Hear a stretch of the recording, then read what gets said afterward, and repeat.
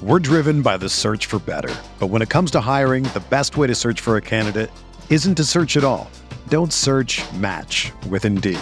Indeed is your matching and hiring platform with over 350 million global monthly visitors, according to Indeed data, and a matching engine that helps you find quality candidates fast. Ditch the busy work. Use Indeed for scheduling, screening, and messaging so you can connect with candidates faster.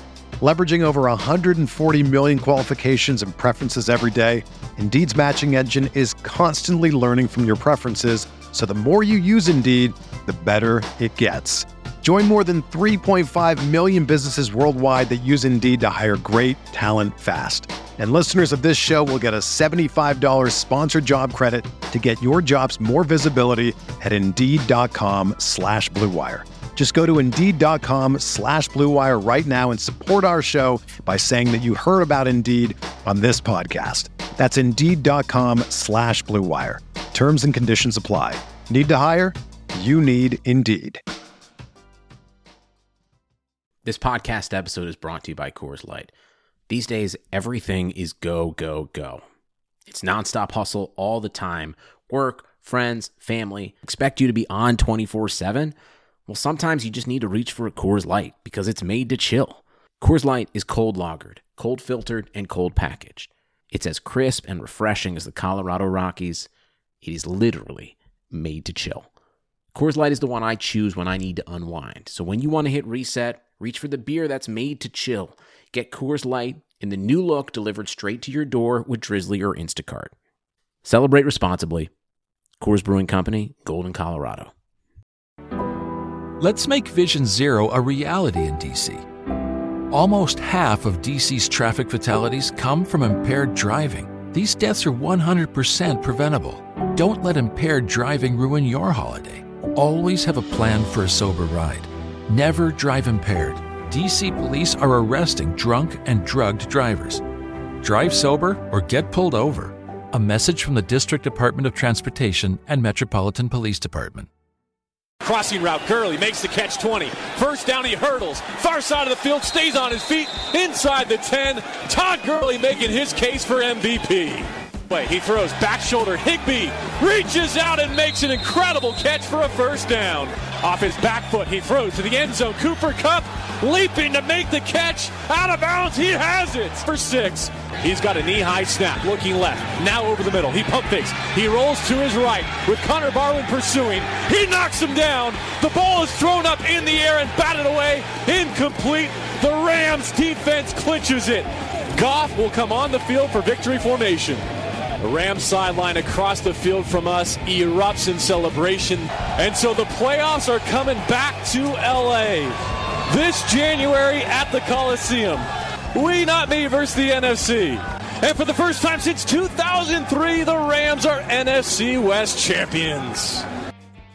Welcome to Rams Talk Radio. This is managing editor Derek Ciapala with Steve Goldstein, one of the more senior Melonheads out there. We're coming off a huge victory. Rams win yesterday 39-10 over the San Francisco 49ers to run their record to 7-0. However, our focus on this episode is Marc Bulger. So I sat down with him some time ago. It's an interesting conversation to say the least. But first, a couple things. Steve, I got to ask you, man. Tell us about you and tell us about being a Melonhead. Well, first of all, thank you for having me on, and thanks for the introduction as being a senior, which, that's fine. I guess I do qualify as a senior. I didn't mean old. I meant like long-lasting Melonhead, Yes, of course.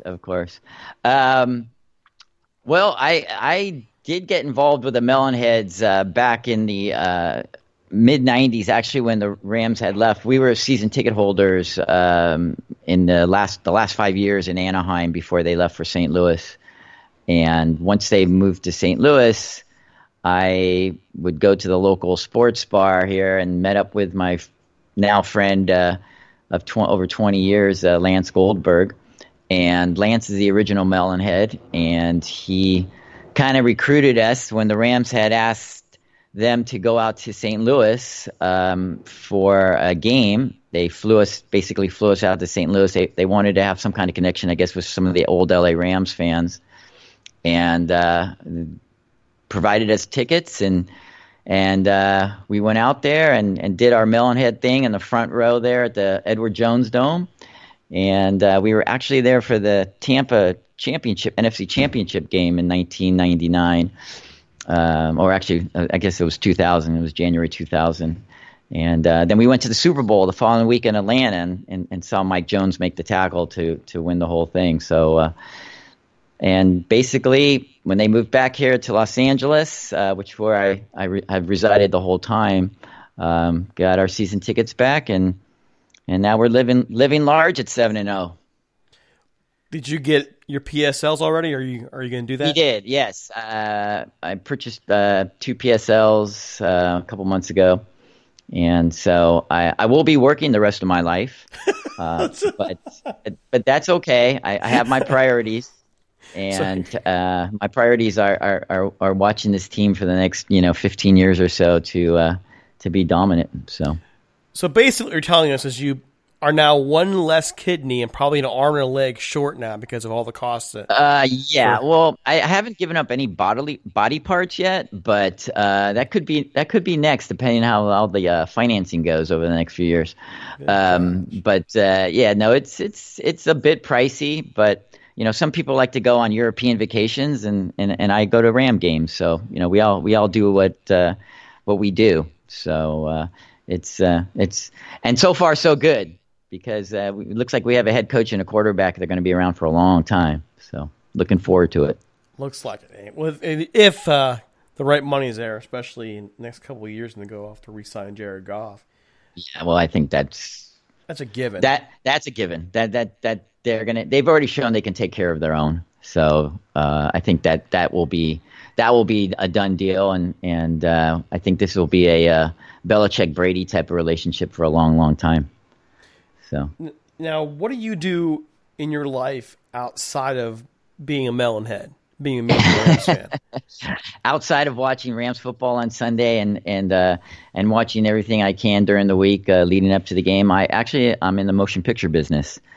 So I am a freelance production accountant, and I travel around. Sometimes I travel and work. Sometimes I stay here in LA and I work at home, depending on where the movie, whatever production I'm working on at the time. So that's what I do, and have a great time doing it. And it allows me some flexibility in the sense that I get some time off in between shows, and I do that, and keeps me busy, keeps me off the streets. So one more thing, and just getting people to get to know you a little bit. How did you become a Rams fan? Well, obviously, I grew up in Los Angeles, and I am old enough to tell you that my dad would take me to games here and there at the Coliseum back in, I think, 1970, 69, 70 was probably my first game. And I was always a big sports fan. My father was not really a sports fan, but he knew I was, so he would, take me to games. And I just became, it was our team at that point in time. It was the only football team in town, so that was the home team that we rooted for. And it was the Roman Gabriel, Jack Snow, Deacon Jones years. Going back to the blue and white uniforms, and it was really something. That's the best. One of my best memories is my dad taking me to my very first Rams game at the Coliseum. And for people who don't live in LA, the Natural History Museum is across the street from the Coliseum. And my dad was taking me to the game. He goes, "Oh, we're going to go early because we're going to go to the museum." And I looked like, great. So we were at the museum. I said, "Dad, we got to go. So we finally got in the game. And I will tell you, when I walked into the tunnel through the Coliseum to the field, it's definitely one of the best memories I had as a kid. So I've been hooked ever since, and been through all the high times and the low times, and have always sticked with them. I had season tickets that last year in LA, actually Anaheim, where it was the T.J. Rubley, Chris Miller, Todd Kinchin years that weren't very good and kind of painful to watch, to be honest. And I would stay through rain or whatever it was in December watching a 2-12 team play, But I've always stuck with them the whole time. So It's kind of weird mentioning the tough days. We're going to cover some of those tough days today, especially towards the end of Marc Bulger's career. And man, those are some really, really yes, things going. Just make me want to throw up this time the end of how his career ended there. Before we do, folks, I want to ask you, first, if you have iTunes, please subscribe. It helps us with our ratings on iTunes in terms of visibility, so on and so forth. Also, we are 12 5-star reviews short of getting to our Magic 100, where we'll give away that $75 gift certificate to NFLshop.com. We'd really appreciate that. If you listen elsewhere, like Spotify, Stitcher, iHeartRadio, please follow us. We'd really appreciate your help there. And we're not out there asking for a ton of money or anything like that, although money would be nice. What we do need, though, is just your support in that area. So we want to ask for that. And we do have support, though, from Jim Hawk, who wrote a really great book, guys. Have you read this yet by chance? Jim Hawk's I have not. Okay, we got to check it out. Most of us are practically addicted to anything Los Angeles Rams. So if you want to learn more about Rams history with a bit of personal touch, check out Jim Hawk's Hollywood's Teen Grit, Glamour in the 1950s Los Angeles Rams. The book tells the story of the 1950s Rams through the lens of Jim's dad, John, who was an offensive lineman for the team from 1953 to 1957. Check out his son's story of his father and the team he played for in an era of glitz, glamour, and future Hall of Famers. I'm telling you, serious future Hall of Famers. Players like Norm Van Brocklin, Elroy, Crazy Legs Hirsch, Tom Fears, and Les Richter in this story spanning the 1950s Rams. You can find Hawk's book online at HollywoodTeam.com and on Twitter at HollywoodTeam. It's available both in hardback and electronic form at Amazon and Barnes & Noble. Folks, I'm telling you, it's well worth your time. It's not a long read. It's not a massively expensive book. It's just good Rams history. Hollywood's Teen Grit, Glamour, and the 1950s Los Angeles Rams by Jim Hawk. Okay, so it's about that time here to get into the meat of the podcast, and that is Marc Bulger. I sat down with him a little while ago, and what he gave us was an interesting interview. Steve and I will talk about it after the break. All right, folks, we're here with Marc Bulger, former quarterback for the St. Louis Rams. Now, of course, they're in Los Angeles Rams. Marc, thank you for coming on the show. It's a pleasure to speak with you. You actually have a member of our staff that borderline worships the ground you walk on. I kid you not. So he'll be glued to this podcast. I'm going to try, when we introduce this podcast for the site, I'm going to have him actually come on and give his thoughts as well, because literally he worked with you. So how are you? I am doing great, and thank you for your service, and it's great to be a former Ram. Well, I appreciate it. I really do appreciate the kind words. We'll just pop right into it. Marc, you were drafted by the Saints in the 6th round of the 2000 draft. What was the draft process like for you, and how did you wind up becoming a Ram? Oh, it was. I don't know how much time you have. This might take all day, but I'll make it brief. It's supposed to be a little bit higher draft pick, but it's long story short.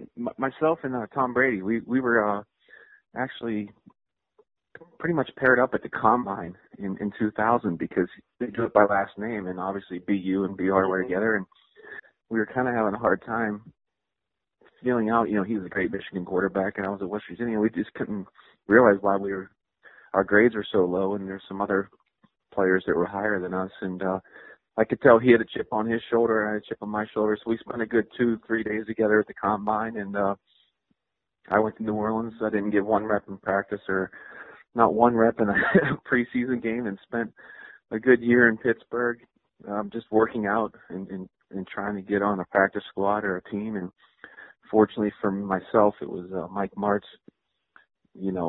just I don't know. He had an intuition about myself, and Tom Brady obviously Drew Bledsoe got hurt. I mean, the rest is history with Tom. So it was a long process, but for me, Mike Martz saw something, and fortunately, I was able to perform for him. Now, years later, you caught everyone off guard through 2002 performance. So how were you able to jump in and be successful almost immediately in that Rams offense? It was literally hard work. Mike Martz, again, had a system. Kurt Warner, I watched him my first year. We went straight to the Super Bowl, and just watching the way Kurt prepared and the way Mike Martz made Kurt prepare, I took it to heart. And so I knew I might only have one opportunity, since I sat the year before out home in Pittsburgh working out at, a public field in the city with my dad. So I knew if that one opportunity came, and Kurt, unfortunately, he broke his finger against Dallas, and Jamie Martin came in. He hurt his knee, I think, the next week in San Francisco, and Coach Martin said, "You got to start," and we were 0-5, and Oakland was 6-0, and I came in and I was ready. I was just prepared. So I think preparation is the most important thing, because you only may have one opportunity, especially in the NFL. A little bit later, when you basically win the job, there were all kinds of questions in the media about your relationship with Kurt Warner. What was the truth? And because I got the sense that it was never really about you at all. It was more about Kurt and Mike Martz. I believe so. Kurt was always, he was great to me. If I had questions, he helped me. Between us, there was never animosity. And I always assumed, since I was doing so well, that they were just going to move me somewhere else, because Kurt was coming off the NFL MVP, as far as going to a different team. So we never had an issue. I think it was kind of more fabricated in the media in St. Louis, and then it kind of got a little more national because we won 7 in a row. But it is what it is. That's when I really figured out that the NFL is a business, and and it's a good thing that people are interested. But Kurt was nothing but great to me, and we still text to this day, and he's a great person. When you become a star, you led this team to an NFC West title in 2003. And what was, until last year, the last winning season in recent team history, it was the last winning season in St. Louis. What was special about that team? And what are some of the great memories you have from that season? I have so many good, from 2001 to 2006 or so, it was more like a college team than it was an NFL team.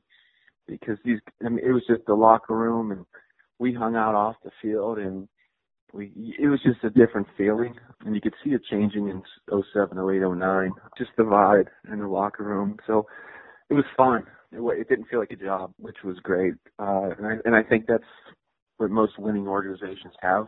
I went to Baltimore for a year after I left the Rams. I wanted to get winning back in my system, and they had that same vibe in the locker room. It was just, the team just loved each other, and I'd get down on myself, 08, 09, 10 when we were struggling. If I look back, there really wasn't too many W's or wins, from starting quarterbacks other than myself. So I knew I was taking most of the brunt of the blame, which the quarterback should. But looking back, I feel vindicated a little bit. Well, that's the thing. This is coming down the line, but you kind of segued into it. Injuries, though, also played a part in your career. And to this day, there is sort of an argument between many Rams fans about the stats of your career, what it really was. They even argue to the point where the Rams did you a disservice by not providing you a solid offensive line. So what is the truth about that era of the Rams? What happened with your career and the other team members who, basically had wasted years? I'm sure looking back, you'll know I'll never throw a teammate under the bus, so I won't even go there. But I think there was just a lot of moving parts. I think with the organization, losing our owner, I think there were some things going on with some moves we made that probably weren't the best decisions for the organization, but it is what it is. But again, I'm a Ram for life, and I love the organization, and the fact that they're in LA doesn't change the fact that you're a Ram. St. Louis, LA. I know the LA fans, it's back to the original thing, and I can't wait to get out there and watch the Rams in person and share amongst. I sure do love them. The greatest show on turf itself, it was a little bit of a different. There was a segue. They were from the really great years down to the tough years. And was it really defenses starting to adapt to what you guys were doing offensively? Was it age? Was it poor drafting? Yeah, I'm not asking you to throw anybody under the bus. I'm just, in a general sense, this was a team that seemed like it was set to have a dynasty run, and then all of a sudden it just hits the rails. Yeah, it might be a little bit of everything. Again, I can't give enough credit to Coach March. I think that he pretty much, invented the modern day passing offense. I mean, if you look at all these teams, the West Coast has been around since Bill Walsh, 30, 40 years. But everyone, they'll rename it and give it different names, but most of it's Coach March's. And he took something from Coach Coryell, obviously, way in the back of the day. But no one was doing what he did. And no one really caught up to us. But, it's maybe a little bit of drafting, maybe a little bit of age with all of us. Yeah. And then, you just, unfortunately, it catches up with you if you make one or two bad decisions in the NFL. I mean, there's 32 other teams that are really good. So. Yeah, you made the Pro Bowl, though, twice in your career. And I'll never forget the 2004 game at 4 touchdowns, 55-52. The Pro Bowl itself gets a bad rap today, but what did it mean for you to take part in the Pro Bowl twice and actually win the Pro Bowl MVP? Yeah, it's pretty neat. My dad actually still wins the car I won. He drives it to this day. It was special because I think back then it meant a little bit more. You weren't the 9th or 10th alternate making it. You actually made the Pro Bowl when you went. I mean, it wasn't Honolulu. It made a little bit of a difference than Orlando or Miami. But it was fun. I mean, you go out there and you stay at a hotel and it's just the NFL people and you're playing against, or getting hanged with the guys you played against. And but I never expected in a million years to throw 4 touchdowns in the second half and win a car and that whole deal. But I got on the wrong bus, unfortunately, after that game. And Ray Lewis, who later became a teammate, gave me a look because at the end of the week, you got to write that check to pay for your whole family being out there. The losing team only gets half of what the winning team makes in the Pro Bowl. So I was getting some bad looks. So it was a heck of an experience. Even in the Pro Bowl. Mark, what was your greatest game? What was your best game in the NFL? What made it special? I don't, many times you never know. I mean, the first one's obviously the most special. I started out, you mentioned earlier, we were 0-5 and Oakland was 6-0 and at the CBS games, and Jim Nantz and Phil Simms are announcing. And the year before, I was sitting there playing, Madden on PlayStation with Isaac Bruce on my fantasy team. And now I'm in the huddle. And I start out my first drive ever, I think, on the 1-yard line, heading the opposite way, not the good way. And I think we ran the ball twice, and then Coach March called a deep out to Isaac on the right side from our own 1-yard line, and to hit a 20-yard out to Isaac Bruce. And then we went straight down and scored a touchdown. I threw a touchdown, and winning that first game was pretty special. Another one would be coming home to Pittsburgh. I'm from Pittsburgh, and I know how big Steelers fans are there, and it's a big deal to them. But to go there, I think it was 04 or so, and we had a pretty good game, and I threw for I don't even know whatever yards, but just to go home and throw for all those yards and kick their butt a little bit, that felt good. And then obviously winning a playoff game in Seattle was awesome. So, because I know how difficult that is, but there's so many good moments. Getting to play in Lambeau, I don't know. There's not one, but I'd say going home to Pittsburgh would probably be number one on my list. It seems like that you're genuinely appreciative of the opportunity you had to play in the NFL and have all those experiences. Well, sure, yeah. I mean, I played 1 year in high school, and I barely got a scholarship to West Virginia, and I thought when I went there that I was just going to have a scholarship and I had a free college education, and then, I got to play 3 years there, and then assumed I'd play in the NFL, and that things didn't go well my first year. And once again, I think it's the third time I brought it up with Coach March, for him to have the faith in me to, I'm going to bring you in after the season because they were making a Super Bowl run in 2000. I think they lost to the Saints, so he said, I can't sign you right now, but yeah, it was, as soon as the season's over, I'm gonna sign you. And the fact that he followed up on it was, I knew I wasn't gonna let him down. Well, you keep bringing up Mike March, so I'm going to ask the question. It just sounds like there's more to him than what meets the eye. The way he's been covered in the media over the years, kind of as a nut, a person who would, quote unquote, get his quarterbacks killed. Who was the real Mike March? Oh, I'm not going to sugarcoat it and say he was easy. I know Kurt would tell you the same thing, Kurt Warner. He was really, really difficult on his quarterbacks, especially the second and third string quarterbacks. But looking back, now that I'm 41 years old, I can look back and say, you know what? It was the best thing for me because he taught me so much at the time. I wouldn't go back and do it again. Let's say that much there. But it's a good thing that he did it, and it taught me that discipline. And he knows more offensive football than most people can imagine. And I think that intimidated a lot of coaches in the NFL, and I think that's why they kind of pushed him out of the NFL a little bit. I always wondered why he never got another chance to be head coach. That's why, because it's 100% other coaches are intimidated by him. They're just as nutty as him, except he knows more than them. That's all it is. Okay, well, you've kind of touched on it, but I just want to iron this out and put it in total official writing here. You spent much of your career in St. Louis. So how do you feel about this team moving to Los Angeles, and what is your relationship with the Rams like today? We've moved a little bit.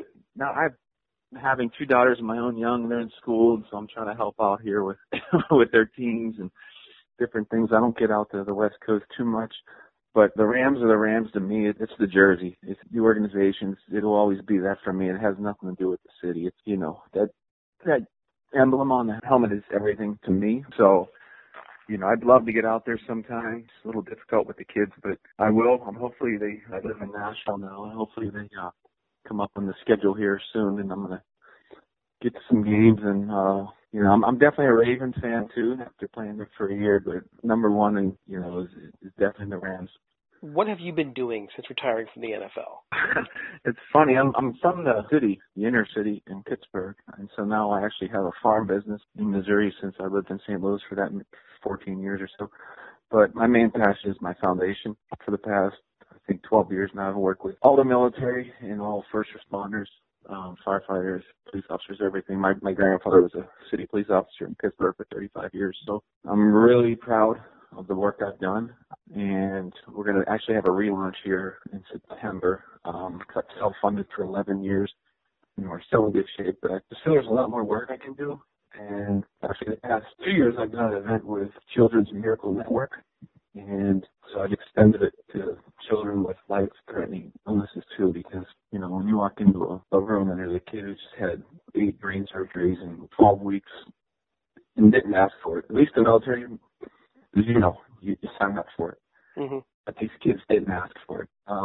So there's no way in heck I'm going to ever abandon the military, but I just wanted to include, these kids in my foundation as well.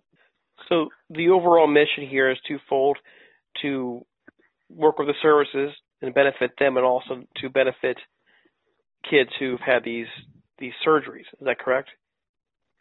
Yes, I mean, for a decade, I've worked with PTSD, TBI, triple amputees. I'm friends with a quadruple amputee.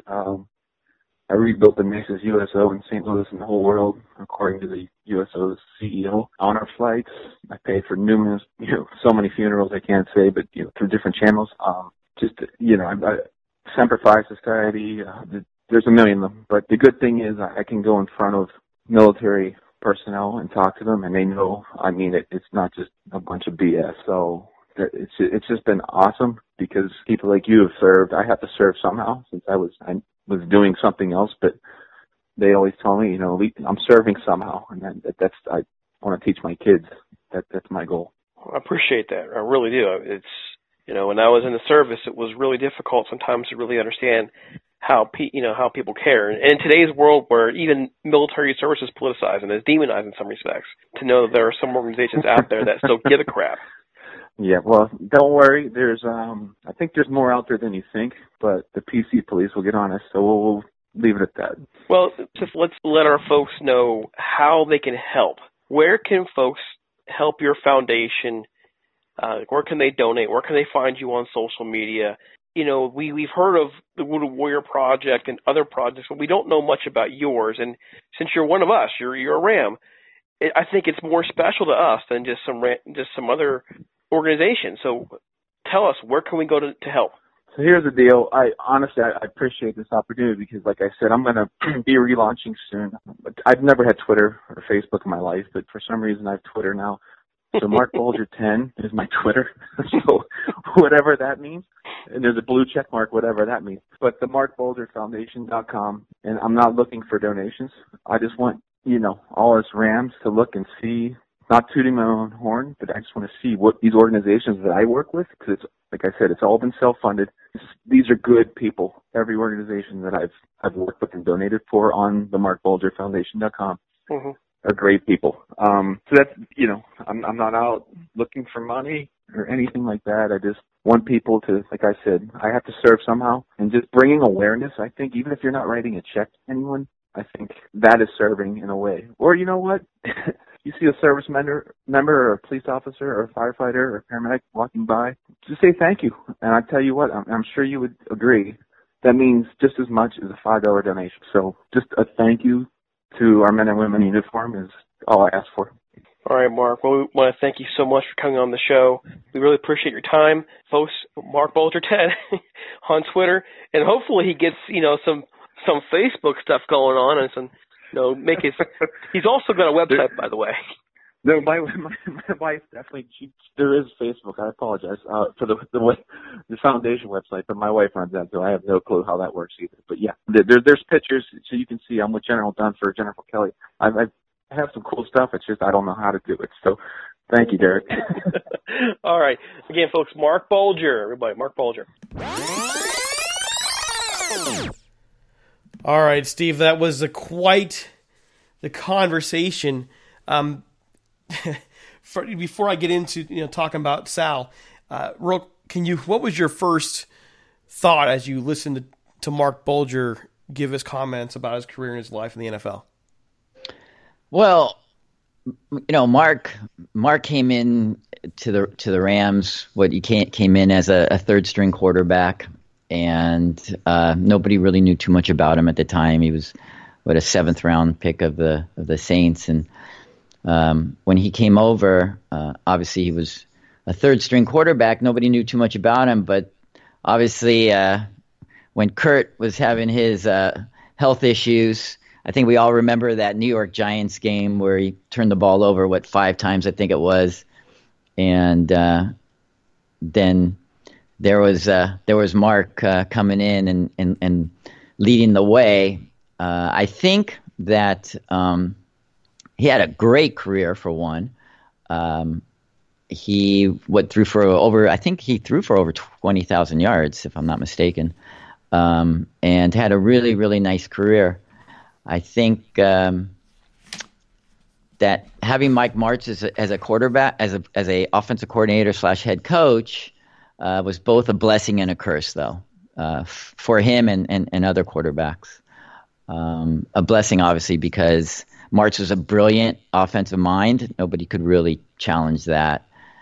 At the same time, though, I always thought his offense that he ran was never conducive to the health of a quarterback. And I think Mark, in the long run, kind of paid the price for that, unfortunately, because his career probably could have been a lot longer, a lot more productive, if he was able to stay on the field more, because he was a talent. He had, he was really accurate with the football, and was a very, very, very good NFL quarterback, and could have even had better stats, like I said, if he would have been able to stay on the field more. So just to give folks an idea of his stats, he completed 62% of his passes over his career. He did throw for 22,814 yards, 122 touchdowns in his career, 93 interceptions. The career average rating for him was 84.4. Yards per game was 237.6. His best year was it had a couple good ones. 2003, he had 22 touchdown passes, but 22 interceptions, 256 yards passing per game. Goes to the Pro Bowl that year. His other Pro Bowl season was at age 29 in 2006. He throws 24 touchdown passes, 8 interceptions, 92.9 rating, and overall, I tend to agree a little bit in that. Man, his injuries really played a role, not just in his career going downhill, but also in the Rams in their time. After 2006, that team tanks. Well, there's a direct correlation from the injuries at that point down to, what happens to this team? There's no way around it. Yeah, exactly. There's they say availability trumps ability every single time, right? So I think obviously, I think he only of all his years, I think he only had 2 years where he actually played a whole year, if I'm not mistaken. I think he had 16 games once, and I think the other season was Warner started the first game, was the opener, like I had previously mentioned, against the Giants, right? And he got hurt, and then Bulger kind of started the rest of the year. Yeah, and then so, in 2008 he played 15 games out of 16. Oh, okay, yes. So he's close. So yeah, so I like I said, if he and he wasn't the biggest guy in the world. Let's be honest. I mean, he listed at 6'4", maybe 220. He was listed, maybe. Yeah, 6'3", 215. Okay, well, let's be honest. There's no way that guy was 215. I mean, he was pretty thin. He was a pretty thin guy. And again, I think when you're running an offense that March ran, and you're not max protecting, and you got 5 guys out in the pattern, and your quarterback's going to get hit, and unfortunately for him and Kurt Warner as well, I think it probably contributed to part of Kurt's problems as well.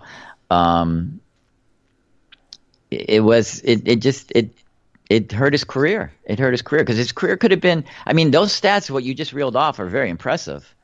But I think it could have been even better. Because I think it would have been a longer career, and he probably would have played more games.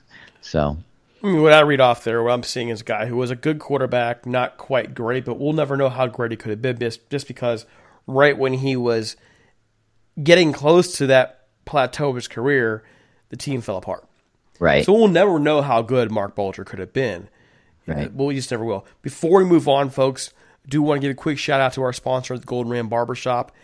Sal Martinez has been there from the very beginning with us. He's been a great sponsor, big supporter.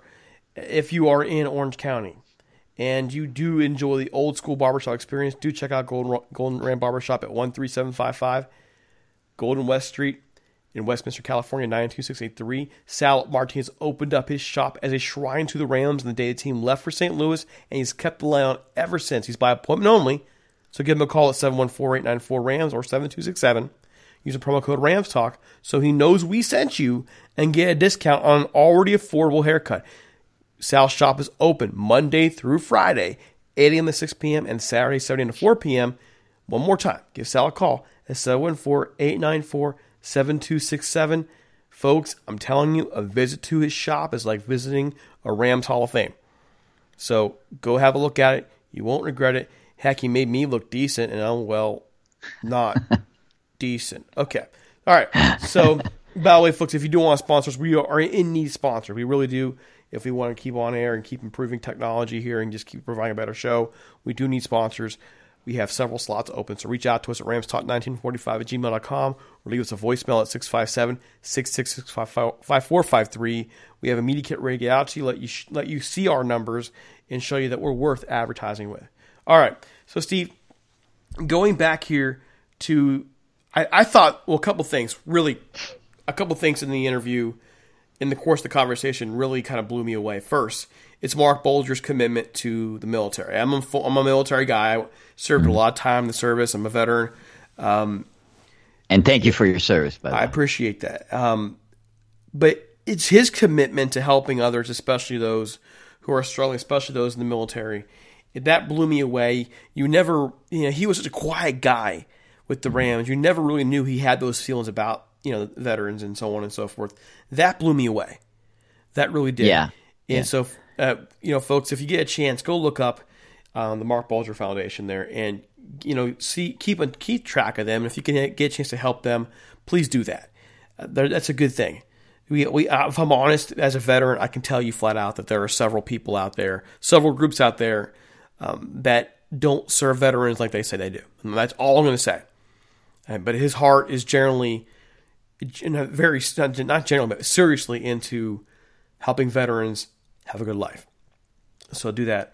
The second thing that really kind of caught me off guard, I didn't expect this to happen, was his admiration for Mike Martz, because you're of the opinion that Mike Martz in a lot of ways hurt his career, but the way he talked about Mike Martz is it's like Mike Martz made his career, and so. I mean, when I say that, like I said, it was a blessing and a curse. Obviously, it's a blessing in the sense that he gave Marc a chance, right? So here's a guy coming in who's a 6th-round pick, who a lot of those guys don't get opportunities to play, because the team has very little invested in him.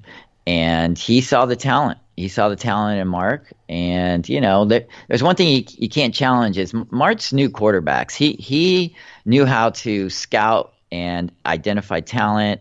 You got to remember, he drafted Ryan Fitzpatrick out of Harvard.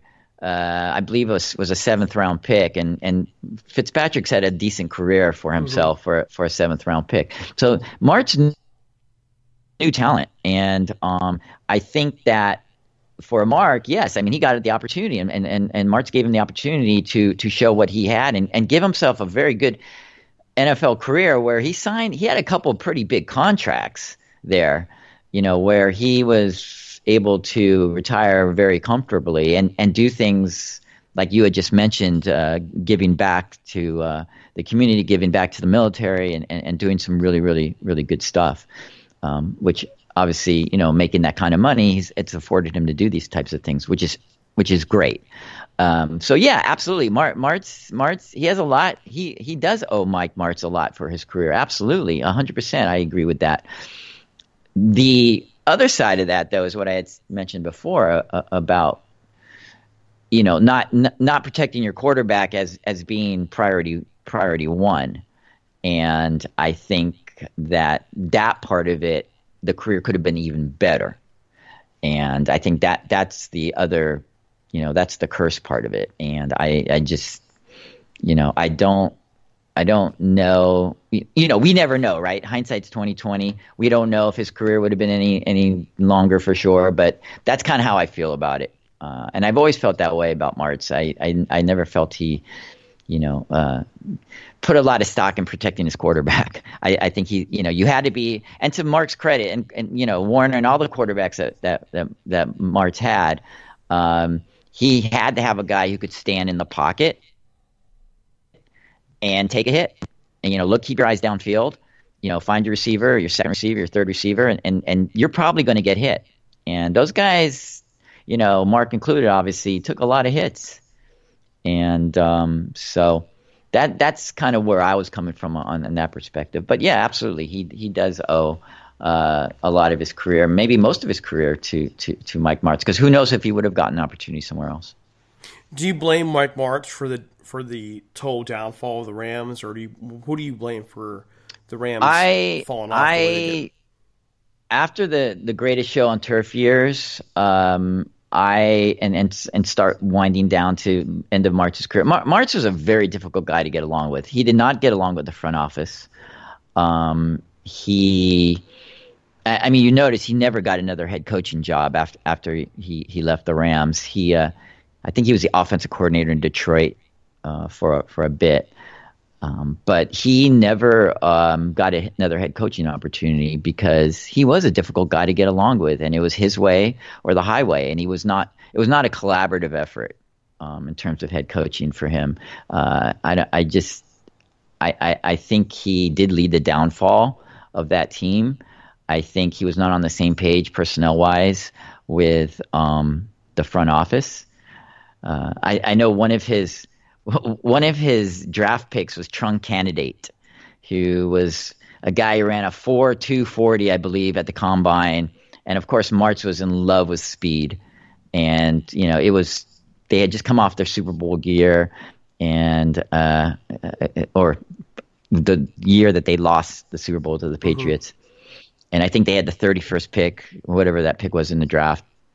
And they took this guy, and when they had other needs, especially defensive needs, and they took a guy who they didn't really need. He was just another kind of toy for Martz, an offensive toy, and I think that was maybe the beginning of the downfall. And so I guess I do blame him. I also say, and no offense to Marc Bulger, that, I was in the Kurt Warner camp. When they had to make a decision between the two of those quarterbacks, I was in the Warner camp. I really thought they should have kept Warner and tried to trade Bulger. And at that time, Bulger actually had some trade value because he had demonstrated he was a good quarterback. So for that, yes, I think I blame Mike Martz for that, and I think that was kind of the beginning of the downfall. For me, it's. I think there were a lot of people who had too big an ego. And I want to say March. I want to say the guys in the front office as well. I think the whole process. Jay Zygmunt, who I've spoken to before, I've interviewed before. That's one of my lost interviews I never published. That I really should publish, by the way. You should. It was a really fascinating interview with him, but to me, it was just too many big egos and too many people who were careless with the actual draft at that time to really keep it going. Let's be honest, this Rams team should have been a dynasty with either Marc Bulger or Kurt Warner at the helm, in my view. Right.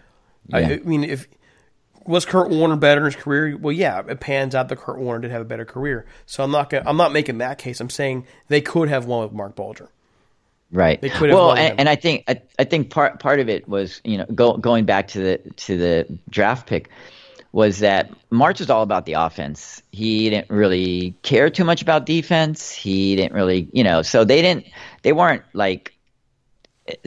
drafting for defense, and their defense was horrible. I mean, and you play as a team, and so when your defense is bad and you're constantly in shootouts or having to score, 30 points a game, it becomes an issue. And the other issue was the offensive line. They never really drafted or were able to keep healthy an offensive line to protect.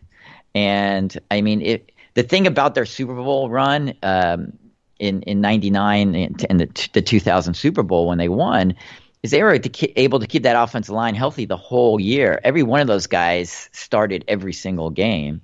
And there's a lot to be said about that. A lot to be said about continuity, especially when you're running an offense such as Martz, where there isn't, you're not getting help from your tight ends. You're not really getting help from, your running back as much as maybe other schemes, protecting the quarterback. So, that was of course, that was a big part of the downfall. And let's be honest, Jay Zygmunt was a very good businessman, and he was a longtime Rams executive. But Jay was not a football guy. By his own admission, I think Jay was not. Jay was not a football guy. He was a finance guy, is what he was. He was a finance guy. He was Georgia's finance guy. And let's be honest, John Shaw was not a football guy. So they did have Charlie Army in there for a while, who was a football guy, who was well respected. But I just never think, especially when Martz came in, that they were on the same page. As far as what that team needed. And I think, that's where your slide happened. And then, of course, it continued to slide with some miserable head coaching hires, your Linehans and your Spagnuolos and guys like that were just complete failures as far as I'm concerned. But, that pretty much says it all right there. I think there what's that? And that pretty much says it all, really. It really does. It pretty much, the combination of the wrong guys in place, the poor drafting. There are so many things I think that led to the downfall of the greatest show on turf, and Marc Bulger just kind of got stuck in there. I mean, that's really what happened, and one of my big pet peeves over the years is just how many careers the Rams wasted. How many Rams careers, anyways, they wasted. Looking at, just think about who they've had come through there. The peak years of Steven Jackson is Exhibit 1. Yeah, Steven Jackson, Marc Bulger. A little bit later on, Chris Long's best years wasted. Yeah. So I mean, just so many guys came through, and those were their best years, and it's tough to fathom, really. It really is. So right. Well, again, they had a bunch of people in the front office that weren't really, football people, and I think, that's changed, and not to veer the conversation to today, but that I think that changed when they brought in the Les Snead regime, and I'm not talking about the Jeff Fisher regime, because that was a total disaster as well. But you could see where it's kind of evolved now into they have a real scouting staff, and they have a GM who's not afraid to pull the trigger on and make trades on draft day. And back then, they pretty much were happy to be 8-8. Their rent at the Edward Jones Dome was $1 a year, and they were drawing the crowds were still coming. People were still coming to the games. So for whatever the reason was, they would not make an investment in football people, and so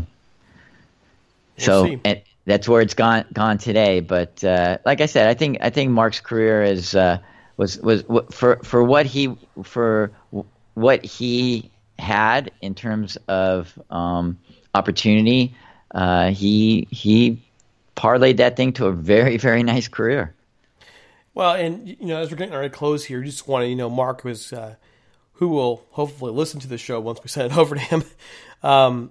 We do want to thank him for being willing to talk to us, and thank you for what he's doing for our veterans and so on and so forth. That's just really a very special thing. If you get a chance, folks, take a look at Marc's organization. It's I'm looking it up for you right now just to make sure I get the name right, because you don't want to get this wrong. You don't want to get it wrong. Marc Bulger. You can find him on Twitter, although he barely ever uses it. As I'll tell you, at Marc Bulger 10. His organization, you can find it online at the marcbulgerfoundation.com, and to really give him a follow.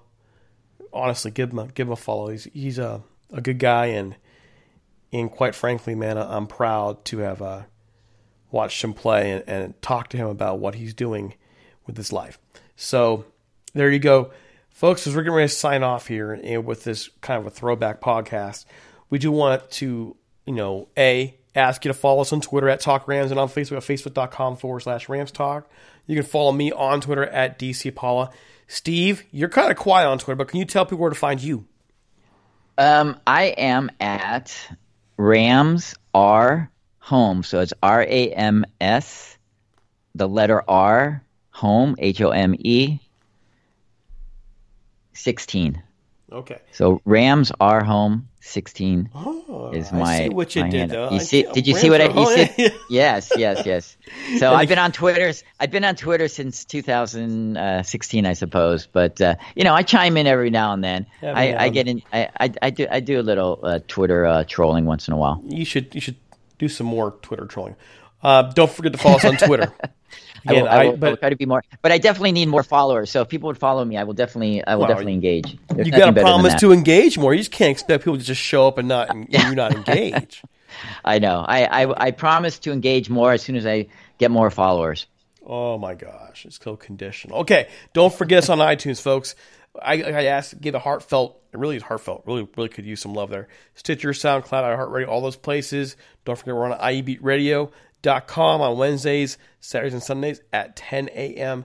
Pacific Time. For Steve Goldstein, this is Derek C. Paula from Rams Talk. We're out of here.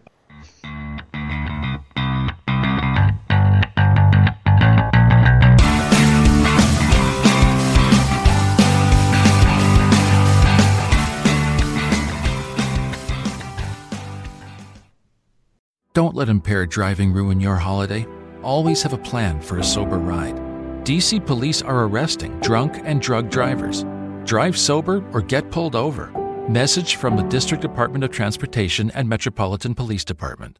Get really into your favorite shows and movies all in one place with Flex, a 4K streaming box you get free with Xfinity Internet. Find what you want with your voice on Netflix, Hulu, Disney Plus, and more. No more jumping in and out of apps. And get Peacock Premium at no additional cost. It's a way better way to watch. Learn more at Xfinity.com/flex. Restrictions apply. Requires postpaid Xfinity Internet excluding Internet Essentials. One device included. Subscriptions required to access streaming services.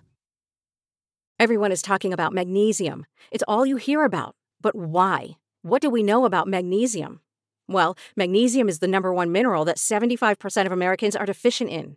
If you are a woman over 35, magnesium will help you rediscover balance, energy, and vitality. Magnesium supports more than 300 enzymatic reactions in your body, including those involved in hormonal balance. From functional medicine doctors to mental well-being and female hormone experts, we all know that magnesium is the one mineral to improve all aspects of well-being and health. But which one? Magnesium Breakthrough from Bioptimizers, the trusted choice recommended by leading experts with 7 best-absorbed forms of magnesium to ensure your body receives the support it needs for overall well-being. Go to bioptimizers.com/balance today and use code BALANCE10 for 10% off. Support your journey to wellness at bioptimizers.com/balance. Magnesium Breakthrough from Bioptimizers, your foundation to optimal health and vitality.